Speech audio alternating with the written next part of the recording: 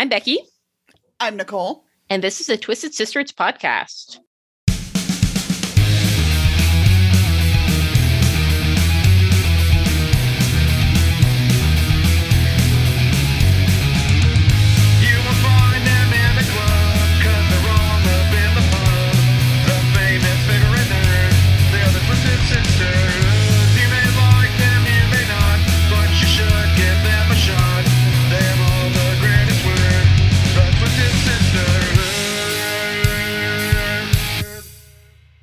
So it's February already. Wow. It's mid-February already. Yeah, it's mid-February already. I know. Yeah, so fun little Easter egg from last week's episode. When I was like not feeling great and didn't go to work that day, it's because I had COVID and didn't know it yet. So fun. But we recorded that 2 or 3 weeks ago by now. So I'm better. In fact, was it yesterday? I don't know. It was a few days ago when I was like, oh, I feel like I have energy back again. That's nice. So yeah, it's wasn't fun. It was it was like a bad cold, really, or not a bad cold, but just like a extended cold, I guess.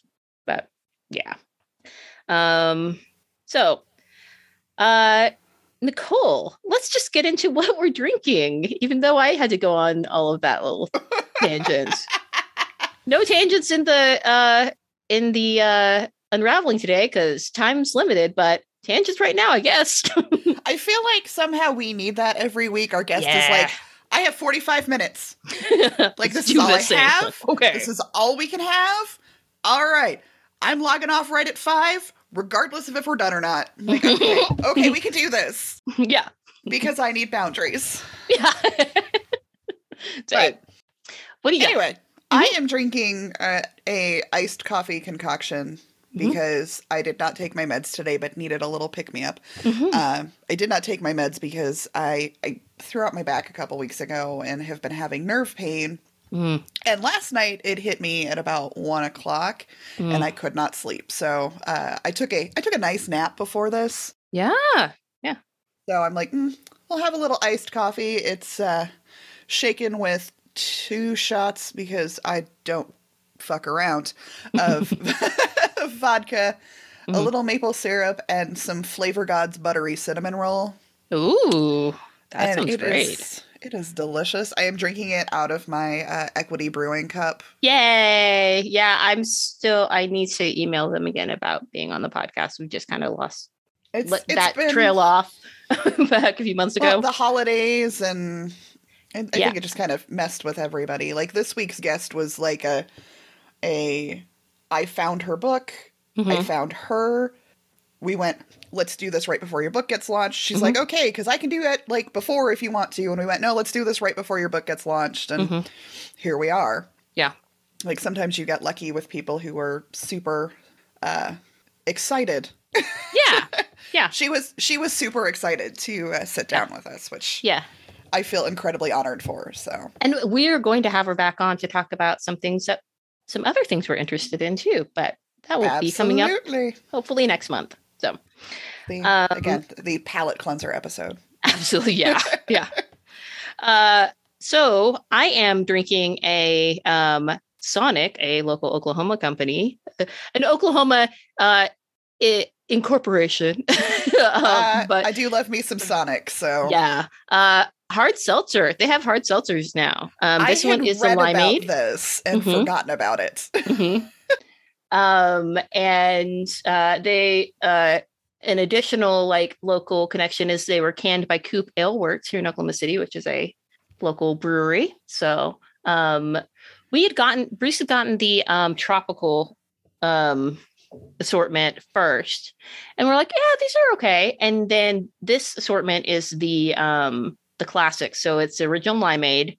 They have the original lemonade. They have lemon berry and cherry limeade. And so I've got the original limeade now, and I really like it. I also really like the lemon berry, which was my drink. The lemon berry slush was my drink in college.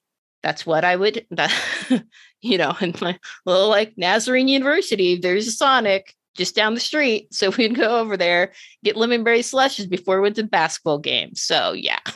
I do like, we have a Sonic 2 blocks away, so we get Sonic a lot. Also, I'm a glutton for their grilled cheese. I don't even care. I will pay the $2.99 for 2 pieces of Texas toast with some American cheese on it and feel no shame. I love their tots and their cheddar peppers. And their mozzarella sticks are delicious. Yeah. Greg and my mom are big fans of the chili cheese coney dogs. Okay. I'm very particular about hot dogs. So like, yeah, I've never had one from there because like, yeah, I have to know that it's like, I guess like the all beef hot dog or whatever. The ones that are more like sausages than are like Oscar Mayer. like a good Nathan's all beef hot dog. Yeah, those are fine. I like those. The ones that snap when you bite into them. Mm-hmm. Yeah. Like so ones that are more like a bratwurst than a Oscar Mayer Frank or whatever. when it was something that I ate, the Nathan's all beef hot dogs from New York State are probably my favorite. Mm-hmm. Yeah. I'm trying to think one other thing they really. Oh, I used to really like their onion rings, but I don't like them as much anymore. But I love them because they're like, and this is why a lot of people don't like them. The batter is sweet. Yeah. Yeah. I think it's like, they remind me of whenever I go to Sonic, it makes me feel like I'm eating fair food without actually 100%. Having to go to the fair. Exactly. And it's almost because the batter is just a little sweet, like they add vanilla or something to it. They have to.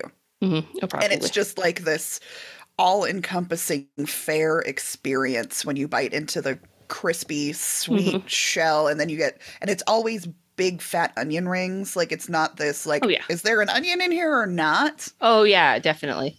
But they are a little hard on the mouth. Mm-hmm. Yeah. So like you have to be committed to eat them. Right. Exactly. So. Yeah, I do. I have a high passion for the Sonic. If that was the only fast food, okay, let's be honest, it's really the only fast food restaurant I eat at. Occasionally, Greg will get me curly fries from Arby's, but that's it. That is the extent of my fast food eating. But like, if Sonic was the only existing fast food restaurant, I could die happy. We eat Qdoba a lot. Okay, I'm not gonna lie. If we had a Qdoba close, I would, because when we lived in Greeley, Greg would text me about the time I'd get off work and go, "You want to go to Qdoba for dinner?" I'm like, "No, but I will because it's delicious." Exactly. Yeah. But I was going to ask. Yeah. Do they, in the tropical assortment, is there an ocean water? Yes.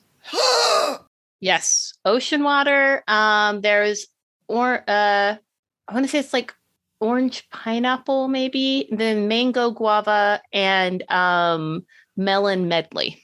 And is the ocean water as hideously blue as it is when you buy it? No, I don't think I think they're uncolored, all of them. Oh, thank Jesus. Yeah. My body does not process blue dye well. Yeah. It does not end well for me. So the fact that it's not blue would make me very happy. I mean, I haven't poured any of them out into a glass. So like I just But with the ocean water though, you would know because your teeth and your tongue would turn blue. Oh yeah, no. Because there is no escaping it. And it's not that strongly flavored either. Like it doesn't, none of them are like super sweet. Because they're not like. So you're saying it's not like I ordered a large and asked them to put it in a Route 66 cup so I could top it with vodka. Correct. Okay. Not that I've done that. Correct. Yes. It's more like you ordered a kid size and put it in a regular and topped it with vodka. or not even, or like, and topped it with seltzer. Topped it with seltzer and vodka. Yeah. So yeah, it's, they're flavored kind of similarly to the Spindrift, except with alcohol, because they have 1 gram of sugar, 100 calories, 5% alcohol. So like they're sweetened just enough, but not. I need to see if I can find. Okay, I need to finish the alcohol that's in my fridge, because this is what happens. We talk about something and I'm like, I have to go find that, and I do, and then I have 2 of them, and I'm like, I'm just gonna drink wine because because I'm a middle-aged white woman. That's what we do. Right? Yeah, I get it. So, yeah. Okay, well, let's go on to fangirling. And I had told you that I was going to add something, but I think I will wait until next week because it actually works really well with next week's topic. So, okay. I mean, it works with this week's topic, but it also works with next week's topic. Well, so cool. And mine would also work with next week's topic. Yeah. So, but you were more excited. I am really excited about yeah. mine because, and if you are with me on the socials, you've probably already seen me post something about this. But I just read the memoir "Crying in H Mart" by Michelle Zauner. Yeah. I highly, highly recommend it. It's she is a Korean American, and it's her story. It starts out a little bit talking about her journey being growing up Korean American, and then it becomes the journey of her trying to become more in touch with the Korean side that she has pushed away from when her Korean mother gets cancer, and the whole journey of losing her mother. And it's very well written, very, very poignant, and funny in parts, which it needs to be. And I honestly had no idea who Michelle Zauner was. She is the voice behind the band Japanese Breakfast. Oh, yeah. Which I had just put into my rotation after reading the book.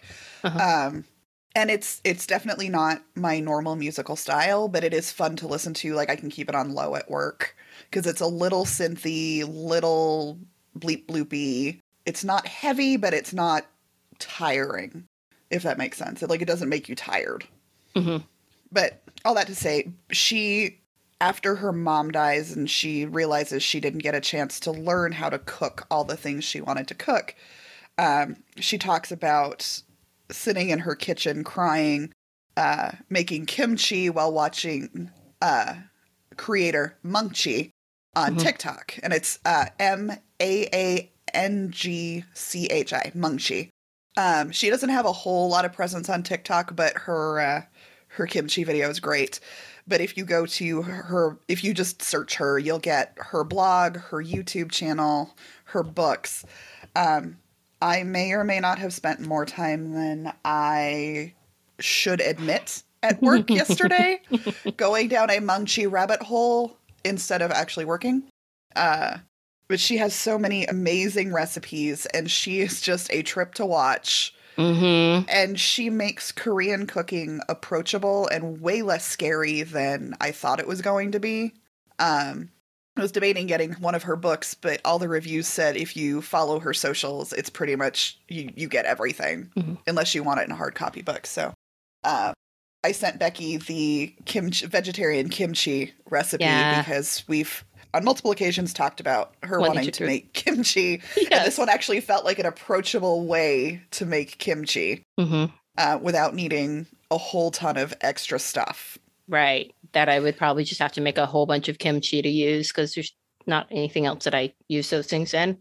So I will say that the chili paste, we always keep a tub of that in the fridge. I use it for a lot of stuff. Yeah. Well, that's the thing that I would keep. But when it comes to the traditional kimchi ingredients, like some of the fermented shrimp paste and stuff like that. And that's why I liked, because she has the version that has the anchovy paste and all of the fermented fish and shrimp. But what I sent you was the vegetarian version. Right. Exactly. She also has a white kimchi that sounds delicious, which again is also super, super approachable. Cool. Okay. And she gives reasonable substitutions if you live in an area like I do, where it's harder to find some of the ingredients. But she also gives links to where you can buy online. She gives where you can find local Asian supermarkets, where you can find either through Amazon because she's got to make money. I get it. Or other local or other retailers you can purchase from online, like hmart.com. If we're going to keep this all tied together. Yeah. And I actually figured out the H Mart is not far from my dad's house in Aurora, which is right down the street from an all-you-can-eat hot pot restaurant that just opened up. Oh, so my goodness. I'm going to see if I can convince my dad, because I know Greg will not want to go, and I do not know if I can convince my dad to go or not, but if he will meet me down there so I can do some shopping at H Mart and then have all-you-can-eat hot pot with my dad. So I'm really excited for that. That sounds great. Yes, Mungchi, she is my new favorite, because I'm trying to decolonize my kitchen, and I'm trying to cook outside of my comfort zone, and trying to embrace traditional ways of making things instead of Americanizing everything. That she is my new favorite. She will not replace Bryant Terry. Bryant Terry is my favorite. And I will die on this hill. He is the best person ever. I want to meet him someday. Michael W. Twitty. Someday I will get you on this podcast. So we will do it. Michael W. Twitty has a new book coming out called Kosher Soul, which I'm super stoked for. Okay. So, this is just going to be me fangirling about cookbook authors, I think. Yeah. Sounds good. But that comes out in August, so hopefully I can convince him to come talk to us. Yeah, that'd be fantastic. I actually kind of want to see if we can get friend of the show, Sean Ose, on. To talk with us while we talk to Michael Twitty, because he converted to Judaism recently and just went through the final stages of the process of conversion. And Michael W. Twitty is also a convert to Judaism.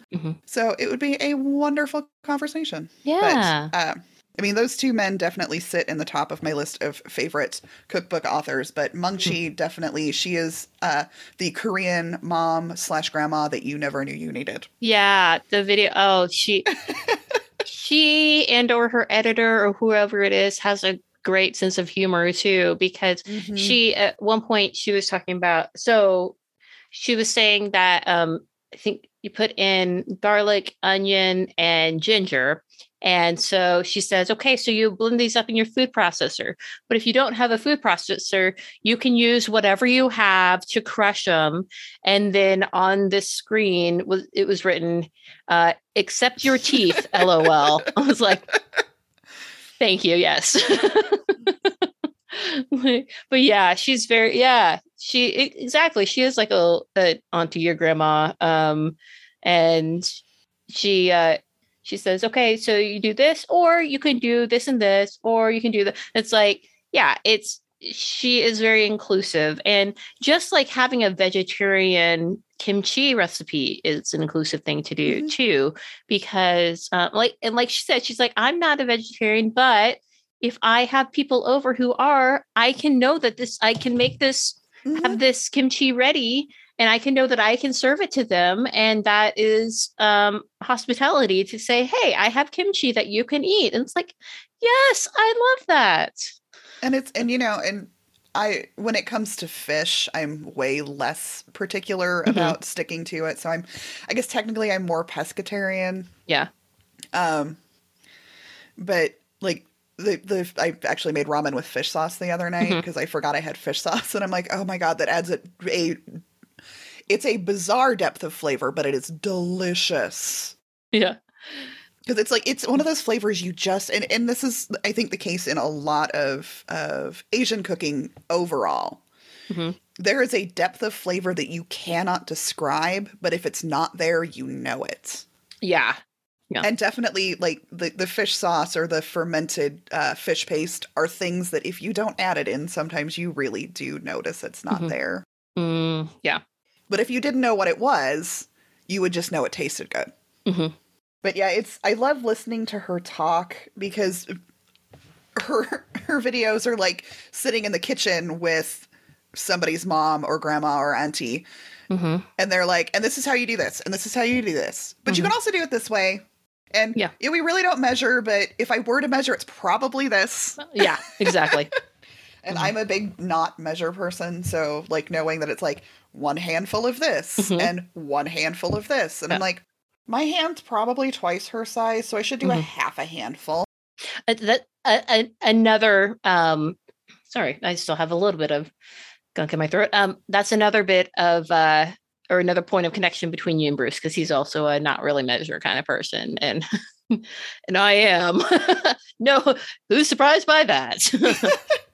It's one of the few things that I'm very good at being loosey-goosey about, is because I cook by smell and by taste and by sight, because I'm like, that's not the right color. What does it need? Oh, it needs this because it needs this color. Or it doesn't smell right. What does it need? It needs more acid. It needs more sweet. It needs more fat. Or it needs more something. It doesn't taste right. It needs, yeah. I mean, I do that too, but it also depends on what I'm making. If it's something that I've made a lot of times, then I'll be like, well, okay, that. But like, and also I've been cooking for a long time. So even if I have measured things and I taste it, I'm like, oh, it needs more of this, I'll do that. But I guess also Bruce did get to learn a little bit more about measuring when he was baking in 2020. Baking is something that you have to be a little more precise. That is very different. I will cater to that. Like if I am making a baked good, I will measure. Which might be part of my whole thing about measuring, because I did grow up learning baking a lot more than cooking, I guess. Like so like my mom really was into baking a lot, and I baked with her, so maybe that's my thing. And then also getting used to things too. I like going by the recipe first, and then once I've done it, I'm like, okay, this is how it can be modified. Unless I see a recipe, I'm like, that makes no sense, I'm going to do it this way, because I did that back at Thanksgiving. In my defense, I do try really hard to stick to the recipe, especially if it's culturally something that is not mine. Yeah, this was like this. I think I may have told you or the tavern or someone about the like pumpkin cake that my brother-in-law requested, and it wasn't that it was a different culture, it was that it was a different time. I think I feel like it probably was from like the 40s or 50s when there was rationing or something, because some of the ingredients I had never heard of, and the proportions were way off for what I would expect. So I'm like, in that case, I'm like, okay, I have an idea for what this is supposed to be. I'm going to modify it as such. But but yes, when it is a recipe from another culture, yes, following the recipe is, I would say, the most respectful. And I know that's something that Bryant, I can't remember if it's Bryant Terry or Michael W. Twitty says is, and I think it's Bryant Terry, follow the recipe to the letter the first time you do it. Yeah. We've worked hard to make this accessible to everyone.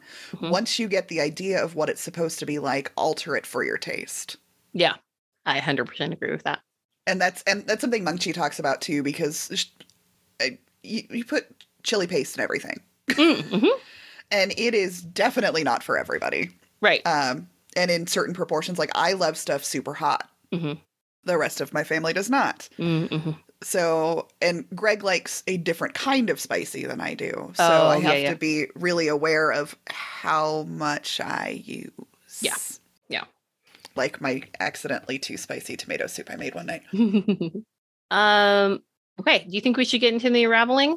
I think we should get into the unraveling. This is a good conversation. It is. And before we do, I'm just going to say that if you have not already, go to our Instagram at Twisted Sisters.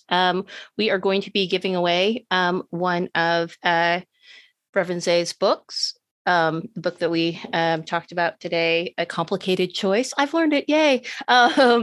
And so you'll find the parameters there on how to enter. And I said that very much like a scientist. You're welcome.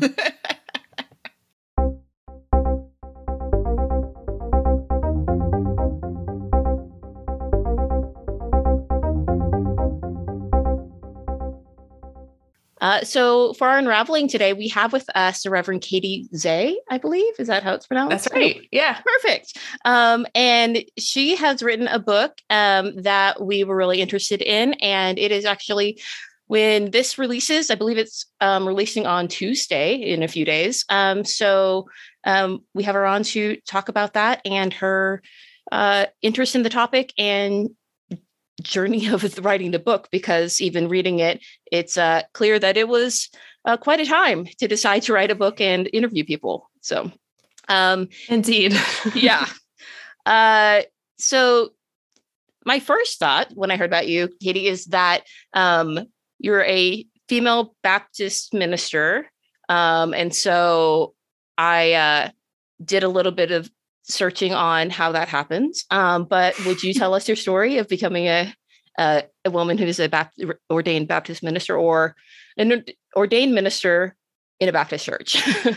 Sure. I have not always been Baptist. I think that's important to know. I actually was not raised in any faith tradition, but came to be part of the United Methodist Church as a young or an older elementary school kid when I went to church with my grandmother, and went to seminary, stayed United Methodist, ended up working for the United Methodist Church after seminary, and just considered myself a lifelong United Methodist. In some ways, I definitely am. But as I was following the politics of the church, and not only were they not inclusive of LGBTQIA plus people, but also were kind of going back on their stances on reproductive health rights and justice, I felt like I couldn't stay part of that denomination anymore. Mm-hmm. And as a Methodist, we make jokes about Baptists a lot, especially in the South. I grew up in Georgia. Mm-hmm. And so I was a little bit hesitant to even go to a Baptist church, but turns out there's lots of different kinds of Baptists. And there was this very progressive congregation in Raleigh, which is about 20 minutes from where I live. Mm-hmm. And I'd heard amazing things about it. And I went, and my first Sunday, I'll just do like this quick story because I think it's like really cute. I sat down next to this woman. She said, "Oh, are you new?" I said, "Yes." I said, "It's a little weird. I'm United Methodist, but I'm here in a Baptist church." And she says, "Well, honey, I'm Jewish." And I thought, okay, I need to get over myself. So Poland Memorial Baptist Church in Raleigh is a historically progressive Baptist church. They're part of the Alliance of Baptists, which formed in response to the conservative overtaking of the Southern Baptist Convention in the 1990s and like 1980s. And this church actually got kicked out of every part of the Southern Baptist Church, which I think is kind of badass. Uh-huh. And so I hadn't thought about ordination until I was part of that congregation, because I'd always felt like I sort of had to be a bit, I don't want to use the term in the closet, but like I had to be kind of secretive about my work because I do work in abortion rights. Mm-hmm. But there I felt like, oh, this is actually a community where I can talk about that. And this is actually a place where they would see it as real ministry and a real call, which I had always felt, but had never been affirmed by a community of faith. And I went to my pastor and I said, "Look, I really feel like I want to get ordained to this work," and formed an ordination committee. And they were so incredibly kind and gracious to me and affirmed my call to be doing the work that I do to accompany people through their reproductive journeys, including terminating pregnancies. And that's how I got ordained a Baptist. And I will tell you what, there are many Baptists who do not like the fact that I'm ordained into this work. So it's kind of fun, actually. It's like a little bit, it's a fun thing to have, because it totally blows up people's perceptions of what it means to be a Baptist minister. And I love that. Yeah. And I feel like you fit right in with us, because we both are like, hey, you don't like what we're doing? Sorry. This is what we feel is right. It. Yeah. We're going to keep doing it. Yeah. I love it. Okay. So is this your first book that you've written, or have you written books before? This is my second book. Your second book? My first book is called Women Rise Up. It's about women in the Bible and connecting it to today's struggle for gender equality around the world. So I take ancient stories and connect them to our stories today. Fabulous. I'll have to read that as well. Both of your books are on order at my the library I work at. So that's amazing. I love that. Thank you. I have this little corner of our nonfiction news section right now that is, I call it Nicole's Subversive Corner, because it has... We all need one of those. Yeah. It has a chunk of books that I and one of my other very progressive coworkers have worked really hard to pick out recently. And I'm impressed at how many of them have actually checked out, because I live in a very rural conservative community. So I know that I have people out here somewhere. I just haven't met them yet. Yeah. Yeah. But connecting through words, which is beautiful. So tell us a little bit about your new book. And I have already forgotten the name of it, and I was just reading it. I'm so sorry. This is my brain. Tell us about your book and what led you to write this one. My book is called A Complicated Choice, and the subtitle is Making Space for Grief and Healing in the Pro-Choice Movement. Mm-hmm. So as I was talking about before, I really feel like my call to ministry, or I know my call to ministry happened within the walls of an abortion clinic where I was volunteering when I was in seminary. And so my journey in this work has always been very much about real people and accompanying people through their journey, like before, during, and after procedures, whether that's the immediate aftermath or years down the road.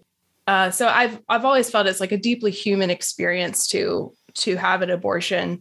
And then I got to, working, and I now am the CEO of the Religious Coalition for Reproductive Choice, which is actually the organization that introduced me to this work when I was a seminary student. But, in management, you get really disconnected from, often you can get very disconnected from, the real life people behind the work. And I was feeling a little bit disconnected. Mm-hmm. And I wasn't thinking about writing a book because, it was 2020. It was like June of 2020. My kid had been home for 4 months. Mm-hmm. But the opportunity to write came up. I just had the opportunity, and I pitched a book that ended up not being the book that I wrote.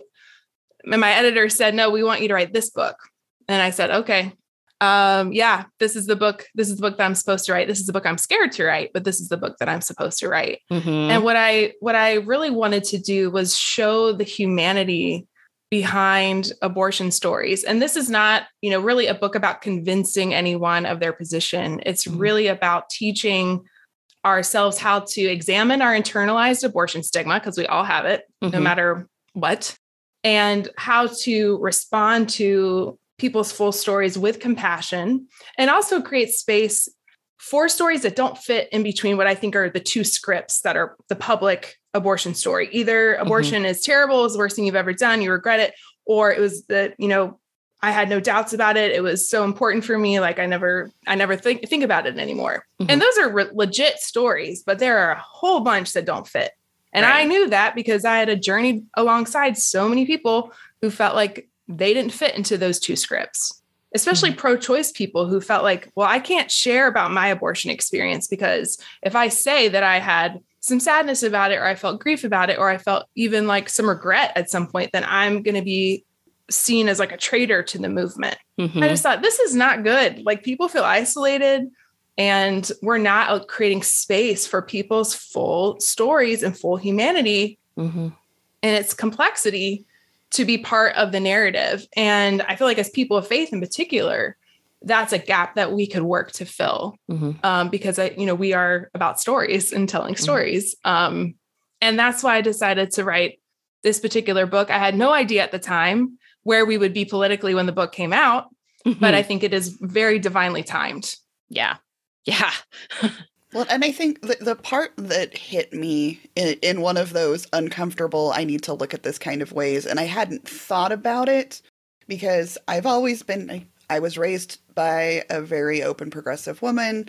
I've always been like, everyone can choose. But, you have that internalized, when it comes to me, how am I going to feel about this? And I realized how much of that internalized was, well, I don't know if this is for me. I don't think this is for me, but it's cool if it's for you. Mm-hmm. Yeah. And really looking at how that mentality is just as harmful because you have to deconstruct that idea that there is a right and a wrong. That there's an absolute right and wrong in this situation. Yeah. Yeah. And who is abortion for and who is it not? And what, like those narratives that we have to interrogate. Why don't we think we're part of that? What is that about? It's a lot about racism, sexism, classism, right? All of those things. And it's, growing up in a very white, very evangelical, well, where I grew up was less than that, but where I've lived for the last 20 years has been very white, very evangelical, very conservative. And I don't sit in that mold. So, I mean, I've always been the outspoken one anyway, but I've realized how much better I could do.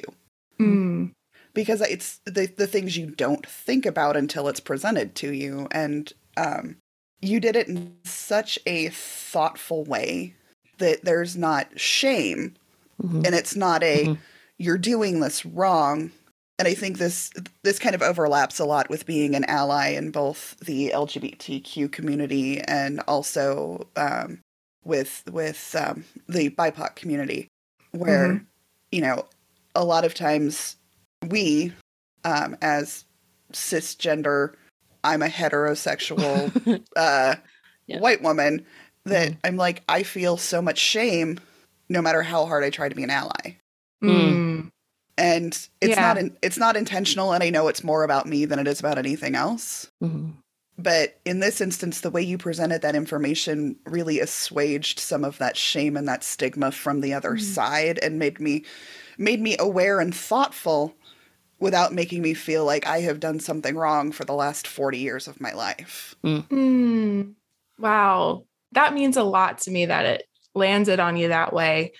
And I think I'm really thankful that you said that. And also I tried to be very transparent about my own work that I have done and continue to do. And I will credit a lot of that to an amazing woman and activist who I quote in the book, Renee Bracey Sherman, who started an organization called We Testify.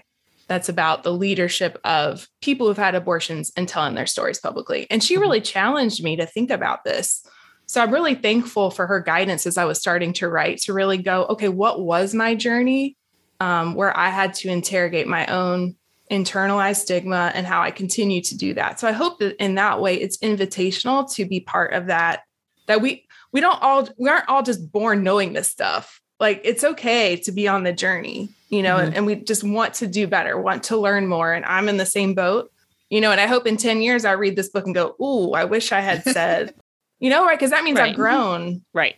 Yeah. And I grew up in in the middle conservative / liberal form of Wesleyanism, the Nazarenes. So not quite the Wesleyan part, but not quite the Methodist either, though problems that they have as well.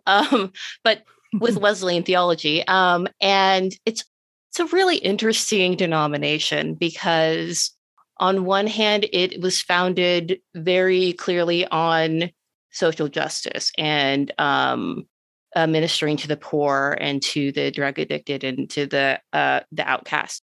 However, through the century of its existence, so a little over a century, that has been lost a lot. And also each congregation has their own kind of story of how to be a Nazarene. And so I definitely got I mean, I was never a at the clinic protester. However, as a kid, we did participate in beside the side of the main road in our town, holding up signs protesting abortion. And I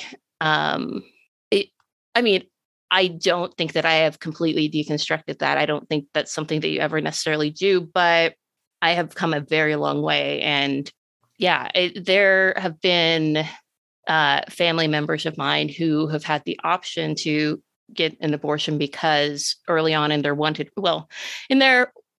but unexpected, I guess, pregnancy, found out that the baby was going to have, like, if the baby had survived the pregnancy, would have multiple physical disabilities and possibly other psychological disabilities as well.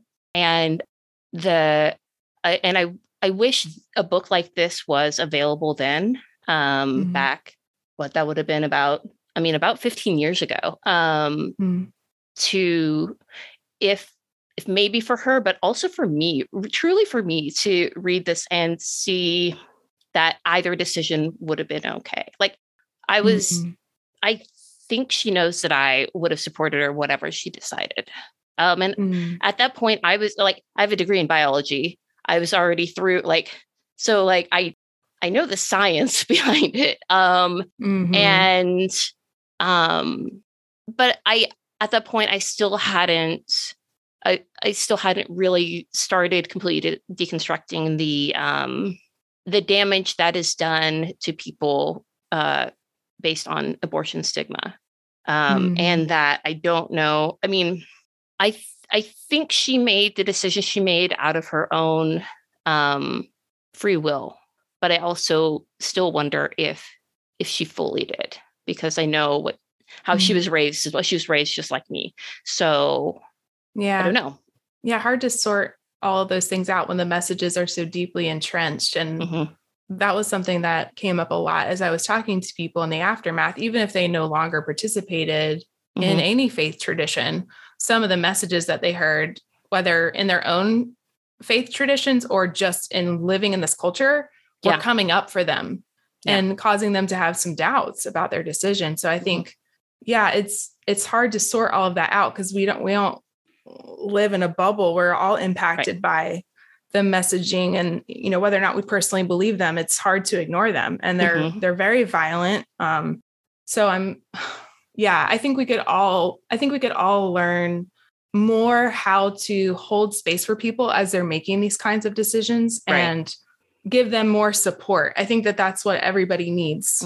Or at least that's what I've heard from most people who've been making that decision is they felt isolated. They wish they had had more support. Wish they had had more spaces that they knew they could go and be received without judgment. I think people are perfectly capable of making that decision completely on their own. However, if they want support, it should be available, and we all have to learn how to do it. And it's clunky. It's just like, I think we were kind of referencing this when you start talking about your whiteness, it's really awkward and we make mistakes, but you learn. And I think it's the same with talking about this issue in a human way. Is it's going to feel weird. Your stuff's going to come up, but the more you practice, the better you get at it. Yeah. And the more you practice, like not taking things personally or not taking things like to the extreme. Like when we talk about 3 white women, not when someone, a friend of ours of color calls out something in our behavior, not to get defensive, but to take it in and think through it and integrate that into your behavior going forward. Yeah, it is. Yeah. If someone is willing to tell you what your behavior is doing to them or to other people, that is a gift, that they are still comfortable enough with you to tell you and not just let you be. Because I know that from my perspective, if someone is being just ridiculous and I don't have a good relationship with them, I'm just going to write them off. So if I'm going to say something to you, it means that I actually value our relationship. So yeah, definitely. Yeah. Well, the style of the book is so much more approachable too than a lot of the other abortion discussion books. We have been searching and researching and looking for less politicized, for lack of a better term, books on abortion for our library because we do have, because of where we live, the bulk of the books tend to be like the ones that tend to be a little pro-choice are still more pro-life than pro-choice. And I think your book fits nicely in the center of this discussion because it humanizes the internal struggle as well as the external struggle. I think the story that resonated, and I apologize, I did not finish it.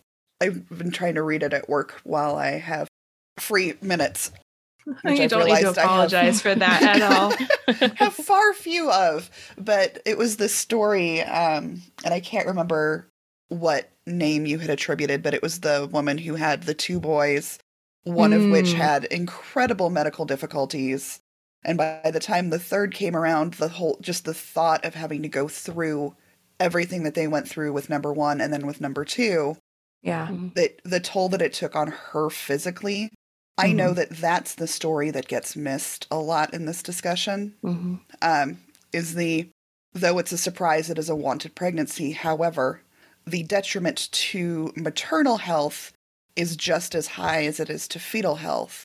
And her story about, how they've had to hide this from their immediate family is heart-wrenching. And I went through this with a friend of mine almost a year ago. She lives in Utah, and abortion access is not good in Utah. She ended up having to drive north just over the border to... I am really bad at geography. Wouldn't that be Wyoming, though? I think it depends on which side she was I guess on. so. She had to drive a long way. Yeah. Out of state. to find a clinic that would even see her. Right. And they still had the mandatory, you come, you have a counseling session, you go home, and then we'll follow up with you in a week. Oh gosh. Wow. Just the time and the expense of that. And if you still feel like you need to go through with this, and I talk to her every day, and this was, we've known each other for a long time, but this is probably what made us as close as we are now, because I was the only person she could think of that she could even say any of this out loud to.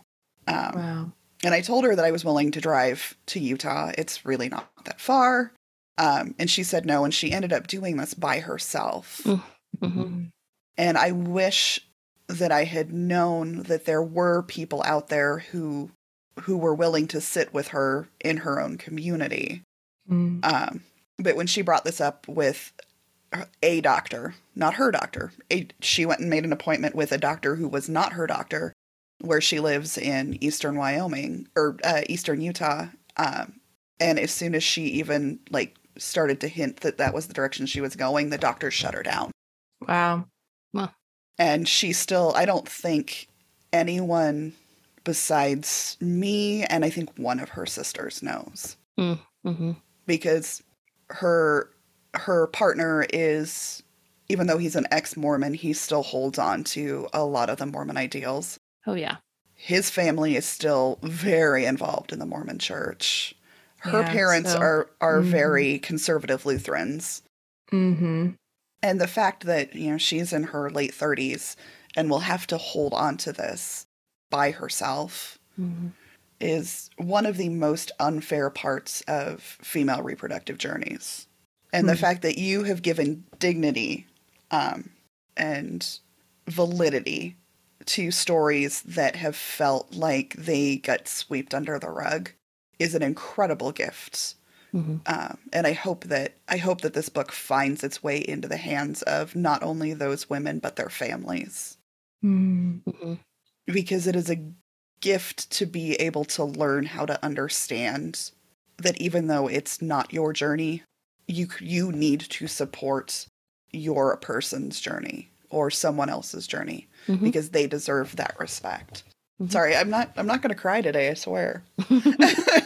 This book makes a lot of people cry. Yeah. I mean, I think, and I appreciate both of you sharing different journeys that you've been on with other people you love and care for, and how you've seen some of the things I talk about, what the real life impact is, and I think for people to understand, no matter where you stand politically, this is the reality.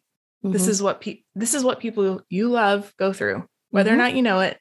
It's happening. It impacts all of us, regardless of our need for an abortion or not.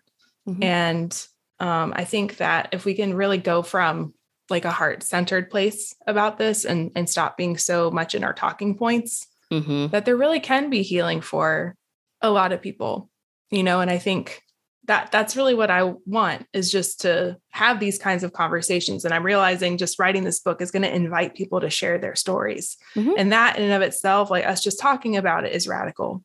Yeah. Because it doesn't happen very often. And it makes me so sad to hear, just in our conversation, the two people you've talked about represent millions of people who feel like they can't talk about their experience and how isolating that is, and just builds on whatever feelings they already have about it. It just adds that layer of shame and silence and stigma.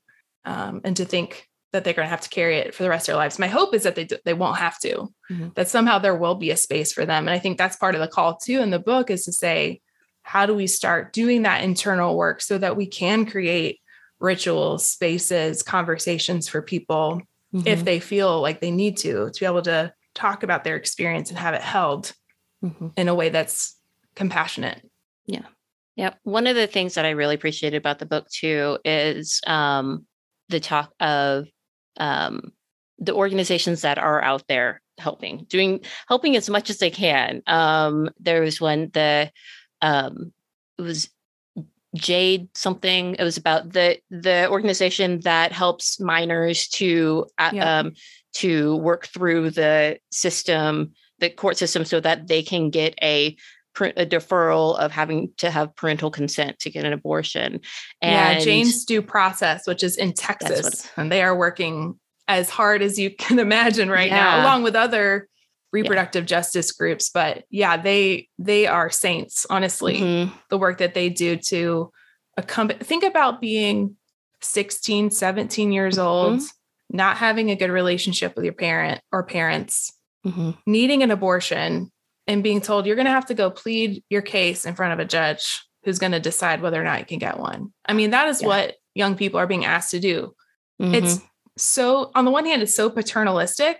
And think about what of a grown up, mature experience that is. Holy crap. That terrifies me. The idea of doing that. I'm 38 years old and that sounds terrifying. Can't imagine being a young person. So Jane's Due Process helps get legal counsel for these young people. And they are honestly just doing the real work. And I'm sure there are other organizations like that around the country, because the parental consent laws are pretty ubiquitous. There are some version of that in almost every single state.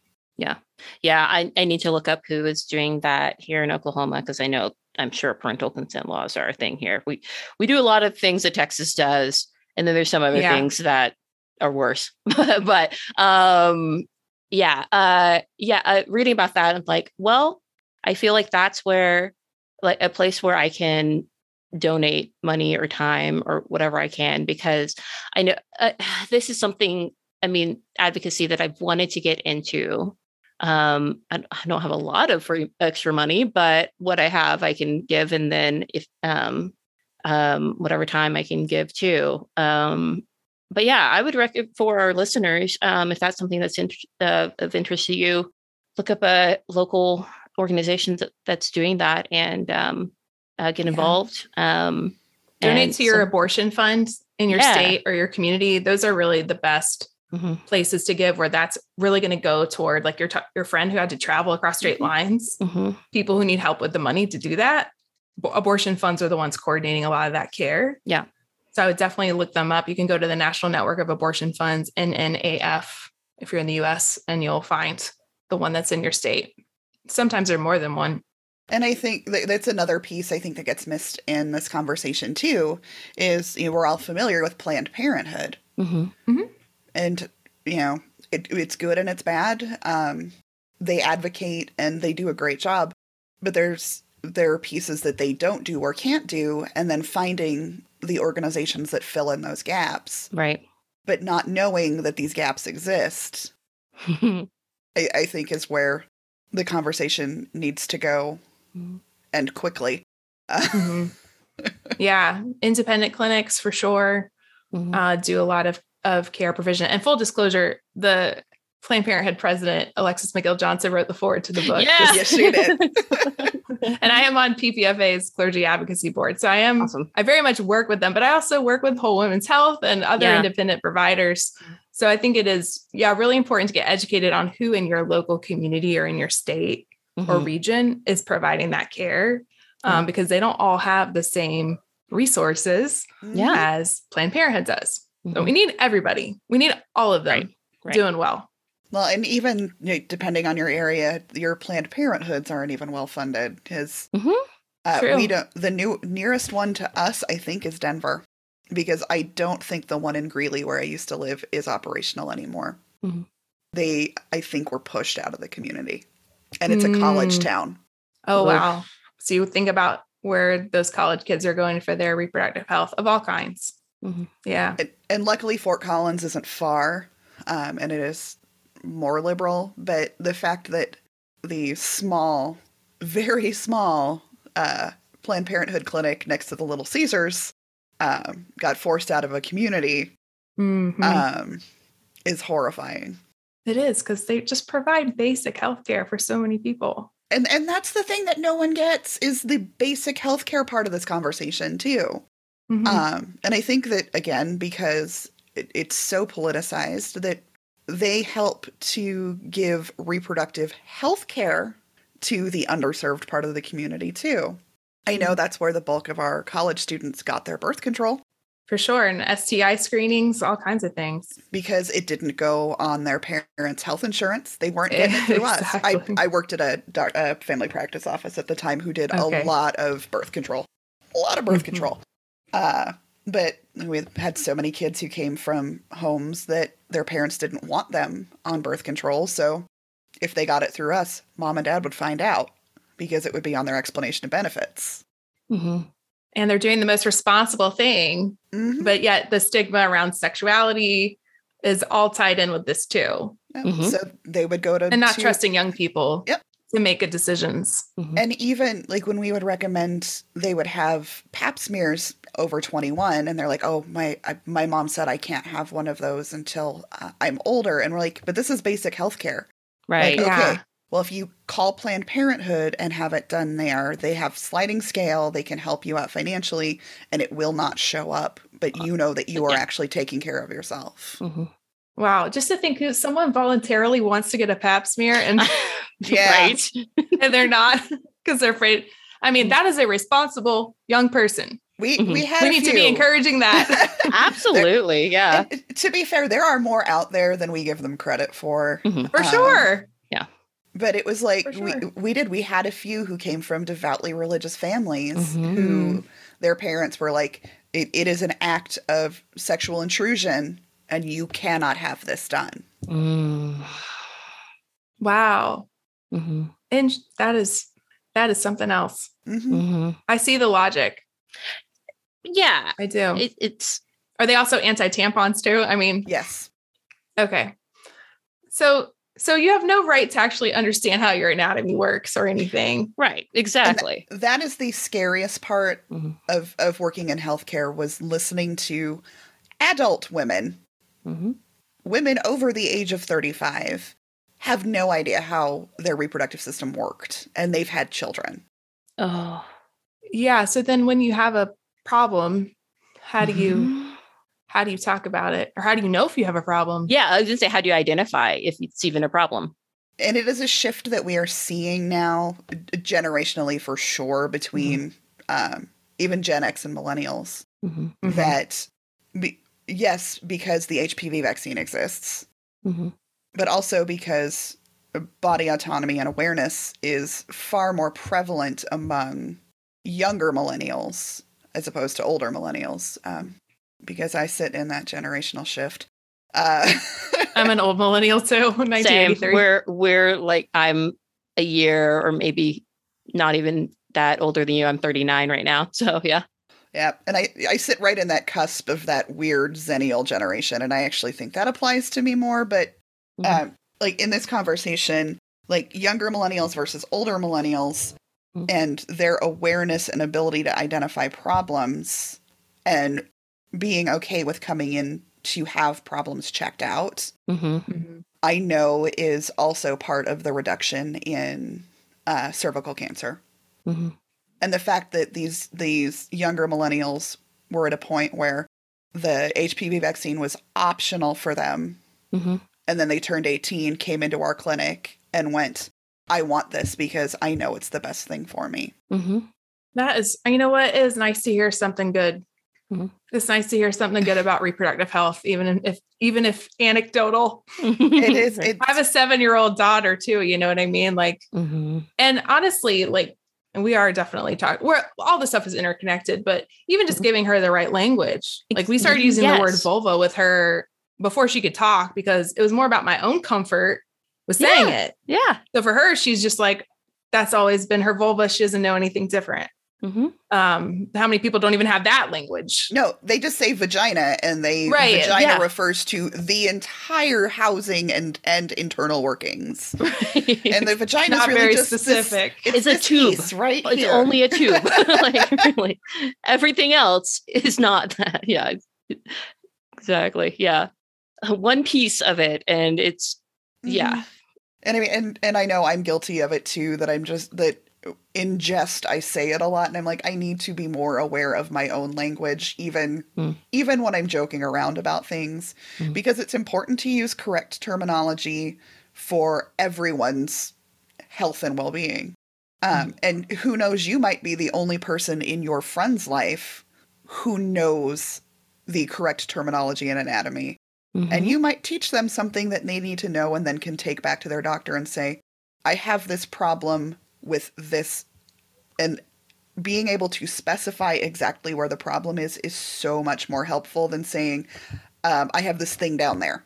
Yeah, absolutely. And again, all this is interconnected because it's about the fact that we don't have a whole lot of practice in having these kinds of conversations where we deal with our discomfort around whatever it is, get over ourselves and start doing the hard work of like actually being honest and open. And whether it's about abortion or sexuality or childbirth or whatever it is, you know, so much of that work happens within our closest relationships. And so I think you're right that we might not even think about the way that we might talk about something can either be an invitation to someone to come in and ask a question or to share something, or can signal that I'm not a safe person to talk about this with. And I think you're so right. Like, so around abortion specifically, how do we start talking about it? Well, let's start talking about it, but then also in a way that invites people to share about it, because you'd be surprised. I feel like anytime I'm in a group of women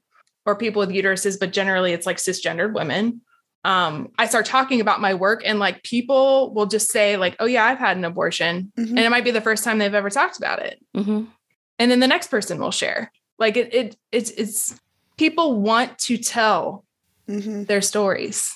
They do. They're just waiting for a space to be able to do it. Yeah. Somewhere that's safe. And we are a people of storytellers. I mean, humanity is all about stories. And the fact that women have had to sit on theirs for so long. People with uteruses have had to sit on theirs. Thank you for giving that differentiation, because that's one that I am not great with. I'm working on it too. See, all work in progress. That these are such integral parts of our stories as a people. And we've been dismissed for so long that it's time that we write our stories down. Yeah, absolutely. Well, Katie, we know that you are on to your next thing. So how can our listeners get in contact with you, follow you, and purchase your book? Yes. So you can find me on all the socials. I'm at Katie Zay, and I guess you all will link to that. You can also check out my organization, the Religious Coalition for Reproductive Choice. We're RCR Choice on all the socials. You can buy A Complicated Choice anywhere books are sold. The publisher is Broadleaf. If you want to support an independent publisher or a smaller publishing house, or, you know, all the other places you can buy books. And the official launch date is the 15th of February. Which, when this releases, that is in a day or two, I guess. So this week. Yeah. Yes, this week. Nice. And Katie is definitely on Twitter, because that is how I found her. Oh, cool. Well, I found your book in a list of suggested books through the company we buy books for at the library. Oh, that's great to hear. And then I started digging around as to who you were, how to find you. And here we are. I'm so glad you found me. Oh, yeah. I have a website too, katiezay.com. You can send me an email that way if anybody wants to be in touch. And that is exactly how we met. There we go. Exactly. Well, I just appreciate both of you and the community that you've created, and having these conversations and being so open with me about your own stories in this time. Like, that is very sacred to me. And I hope that maybe there are some people listening who really needed to hear this conversation, whether it's their own experience or the experience of a person that they love. And I just hope that people find some healing, even just in listening to this conversation. Absolutely. Agreed. Well, thanks, Katie. Thank you.